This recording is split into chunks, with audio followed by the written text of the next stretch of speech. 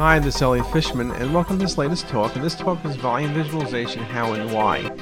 And this is a talk I gave in April, just this past week, just the other day rather, even, at the Society of Computed Body Tomography, the 31st annual meeting that took place in Charleston, South Carolina. And the talk was in volume visualization, and it's stuff we've covered before, but I thought I would share with you the presentation. And I was making the point that in terms of CT, whether it's liver, pancreas, kidneys, brain, whatever part of the body you're looking at, our goals are very simple: lesion detection, definition of the extent of disease, and assist with planning, whether it's surgical planning or as in pancreatic cancer surgery or chemotherapy or medical therapy or embolization, whatever the therapy is. And so visualization is the process that allows us to gather data, but then look at data and understand the data to be able to manipulate the data to optimize our treatment planning.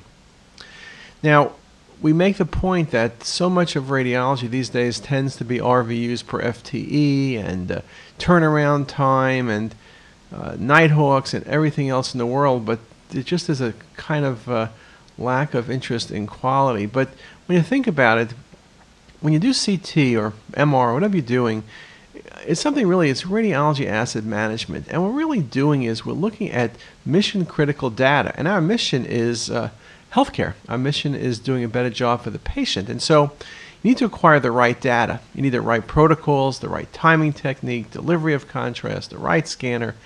You need to then be able to get that information to the right person, the person who is going to treat that patient. Again, communication is something that's a challenge for all of us. You need to make sure also you get the right data to the person so the data is interpreted correctly, and that's where visualization also comes in. We need to make sure the person can receive the information. So whether it's on a cell phone these days or an iPhone or on a computer, they need to be able to receive the information, and it needs to be timely at the point of care. So that's what we're speaking about. Now let's get to volume visualization specifically. Well, in my concept, and this has been our concept for 20 years, it's really the future of CT. When you think about visualization, it's not a CT-specific or medical-specific endeavor. It's really across all scientific disciplines. I have two really good quotes, and here's one. Scientific visualization is concerned with exploring data and information in a way to gain further understanding and insight. Okay? There are two good definitions I've read for scientific visualization, and here's one.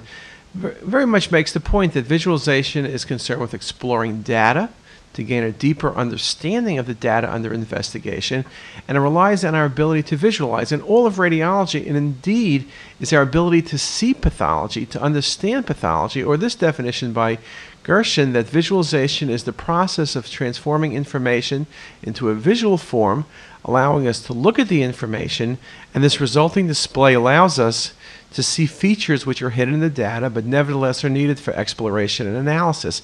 And that's just a perfect definition of what 3D imaging is. We make the point that in axial slices, not only information is visible, it's not that it's not there. Obviously, a 3D image, if it's accurate, only shows you what the axial images have acquired. But the point is you may not be able to see it. It's hidden in the data. There's too much information. And so when we speak about CT, going from 64 to 128 to 256 to 512 to 1024 to 2048, just getting more detectors is really not the issue. It's really in more information generated for study. And so when you think about how we do CT, you really have four choices. What do you look at? Well, everyone looks at axial CTs, and now you could, at the scanner, have MPRs and even some 3Ds generated by the technologist with predefined protocols. And there have been a number of articles now that show that even routine MPRs can indeed be very helpful, particularly since we're doing thin slices on most patients and we have isotropic data. But as we've always said, if you really want to do things to the max, you really need to do it interactively. So whether it's MPR or it's 3D imaging, we look at it as part of an interpretive process at the PACS system or workstation, whether it's a classic workstation or with a thin client. Again, the question is how much interactivity you want to be able to have. And again, our thought long term is that maximum interactivity is where we're going. Now, we make the point that I made a moment ago that the information from a CT is far more than just what is on the axial imaging, because you may not see things unless you look at a volume. So I've shown this case before to you where I point to these two dots and you say, what are those dots? And who knows? And could be vessel, could be tiny node, could almost be anything. But when you look at it within 3D, you recognize the left adrenal vein. It's a 1 millimeter or 2 millimeter structure. Can't really call it on a single axial slice, but again, when you take hundreds of slices and you build that model, it becomes very obvious. This is a critical landmark for laparoscopic nephrectomy. The point is that the information's there. It's the fact that you don't see it. Now, there have been several articles recently that have also made this point. An article in AJR by Parrish that diagnostic confidence and accuracy have increased with improvements in post-processing techniques, and that the literature supports the idea that volume CT is supplemented with the use of MPR and MIP in volume rendering, and that these tools increase diagnostic confidence and sensitivity, whether you're a beginner or you have a lot of experience, and that volume CT reporting allows the radiologist to produce a few critical images in the best plane and orientation that's most helpful to a referring clinician. And that is just a very nice definition of everything we've been saying. And simple examples. This patient has a pseudoaneurysm. You see blood within the heart. Okay, so you make the diagnosis, but look at it on the 3D. Look how much more easy it is to see. You see the patient has the aneurysm or pseudoaneurysm arising at the level of the prior anastomosis. There's a focal dissection in the ascending aorta. These two images, or this really one image, allows you to have all the information from 3,500 gated CT slices, but that information tells you everything, allowing you to make a better diagnosis, and again, explaining the information to the referring clinician, where a picture is worth more than 1,000 words. We also know that articles have shown, for example, in looking at this polyp in 2D and 3D, that the 3D visualization allows for increased accuracy. The 2D is less accurate than 3D. We also know that to be true in other applications, and we'll touch on some of those. We also look at things like the stomach, where you look at the gastric fundus, and you see the fold pattern, but nowhere as nicely as you see the fold pattern when you put that virtual scope inside the stomach. The visualization and detail is far more than you would expect. Or in this case, looking at the right vocal cord medially placed, one thought was a tumor. It's a paralyzed vocal cord, but you can look down and see that paralyzed cord. Again, using different tools, the same colon tool allows us to look inside the airway as well. And here's just two more renderings that we could stretch out the airway or target down the airway. Again, visualization is critical to understanding the process. In hip trauma, acetabular injuries, 20 years ago, we showed that you can get about a 30% change in patient management. Nice example, dislocation. The surgeon wants to look at the acetabulum. Here it is in classic 3D, transparent volume rendering. Let's rotate it a bit. We see muscle, we see vessel, we see the acetabulum. We can look at that a little bit closer with the transparent projection. But if I optimize the visualization, look how nicely I can look inside the acetabular cup. So again, you can see very nice detail that there is no fracture there. But again, it's simply how you portray the information to optimize an understanding of the underlying pathology. Or in this case of a total hip replacement, you can very nicely see there's the metal creates some artifact. But if I render the images and use some volume rendering, I'm able to really isolate that prosthesis, and all of that artifact tends not to bother me. Now, one of the nice things about volume rendering, and everything I've shown you to this point has been volume rendering, is that we can adjust the lighting model, we can accentuate different structures, we can optimize their visualization, and I show it to you in a simple format. Looking at this patient with SVC syndrome, look only at the patient's right arm, the antecubital fossa. You see some collaterals, but nothing really. But then when I adjust the lighting model and I enhance it, look at the patient's IV line that's in place. That IV line was there in the prior two images, you just didn't see it. So it's simply the lighting model that allows us to appreciate. So you understand why interactivity is critical, because unless you're doing the rendering yourself, it's hard really to optimize the entire process.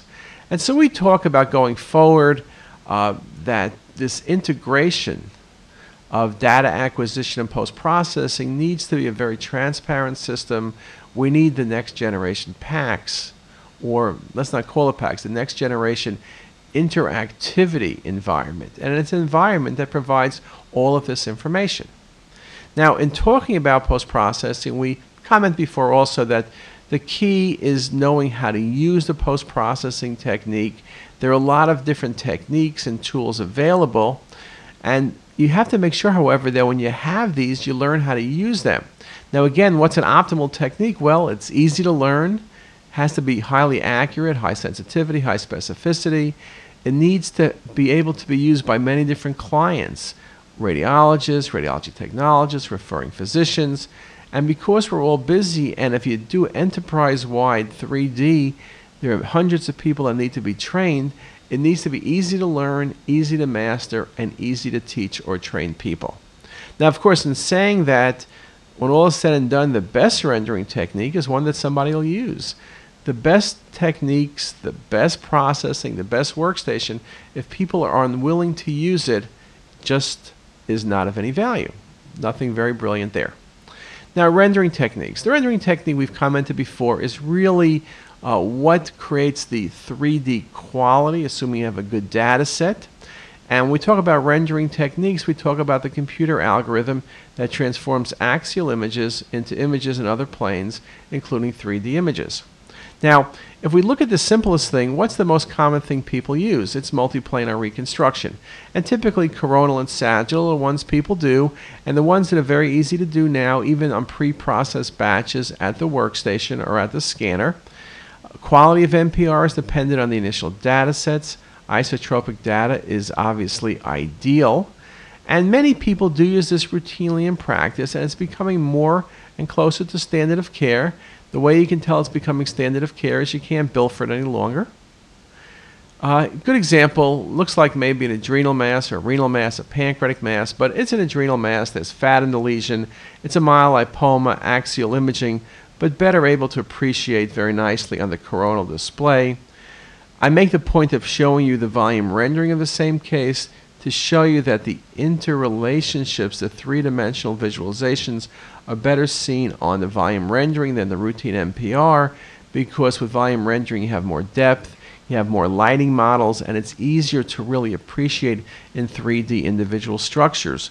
Or this case of a cystic mucinous tumor right lower quadrant, nicely shown on the coronal display, and a bit nicer shown on the 3D volume rendering, because now we really could bring in all of the vessels face to face. And whether it's volume rendering with MIP, whether it's volume rendering with classic volume rendering, again, this technique works very nicely as well.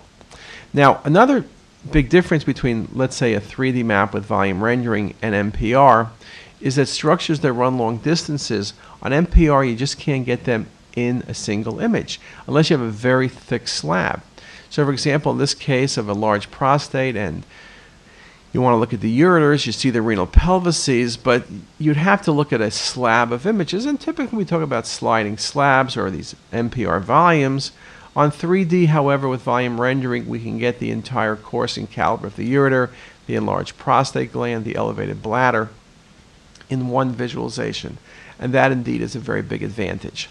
Now, in saying that, I guess what I could do in this case is I could have traced the ureter with a curved planar reconstruction, and that would have been helpful. And curved planar reconstructions are one of the things that is under the NPR umbrella, but something that's becoming much more important these days, particularly in cardiac imaging, though it's used in vascular imaging, is used to look at the pancreatic duct. But it really is ideal for structures that come in and out of plane that are kind of not following a straight line. And so a classic would be the coronary arteries. And you can see very nicely as you go from the right coronary and you pull it out and you stretch it out, very nice visualization of the right coronary artery. You can see this in a stent. Here's a patient with a stent in the right coronary artery. You want to look down the stent. You want to look to see if the stent's patent. And now you have the vessel tracking along the course of the stent, and you get beautiful visualization of the patency of that stent. Here it is in one set of projections. Here it is in another set of projections. And then we rotate this center line around 360 degrees. So you have multiple visualizations. And so this curved planar is ideal in this scenario. Similarly, in this case with patient with non-calcified plaque, it is also ideal. So again, curved planar reconstruction really has sort of put MPR into overdrive. It's a critical thing, particularly in cardiac imaging. But again, it can be done automatically. The computers are much easier at doing this process now. In the scenario of this patient, you simply pick 2 points on the coronary. The computer calculates the center line and gives you the vessel like a string of spaghetti. So again, very nice, ideal technique. Now, once you get past MPR, you go into the classic rendering techniques. And the two that we speak about are volume rendering and MIP. So let me just start on volume rendering, and then we'll take just a 2-minute break. So we talk about volume rendering as being a probabilistic classification. It's a percentage classification technique. The key thing about volume rendering is that you can show multiple tissue types, from soft tissue to bone, to skin, to vessel. It's very accurate because every voxel in the volume is identified and used in the final image. We can adjust how we look at the image. We can increase the transparency or opacity to see skin or see through skin. It takes a little bit of time to learn, takes more user interactivity. One negative is you have a lot of flexibility. That's also the positive, of course, but anything with lots of flexibility can potentially lead to errors. And I'll just show you a simple example. Here's a foot, and we go from skin to tendons to bone. Or here I'll show you tendons, and again, you can see how we can accentuate. We made the skin transparent, the tendons and muscle opaque, and the bone is kind of hidden. And then if I put the skin back on by making the skin opaque, you'll see the skin. And whether it's the foot or it's the hand, you can see transparency versus opacity. But with volume rendering, the beauty is you can get everything. You get the vessels, you can see the inflammation in the third digit, and again go backwards toward the skin. So how we look at things, we have lots of options. And basically, we talk about CT as a physical exam because in this patient with a puncture wound, you see the bandage, you see the puncture, you see it with lighting models very nicely, and then we'll make the skin transparent, and we'll look down through the muscle and look at the patient's axillary artery and brachial artery. There's no injury. So with that, that gives you a pretty good feel of the first part of my talk, and let's take a 5-minute break and let's pick it up from here. Thanks very much.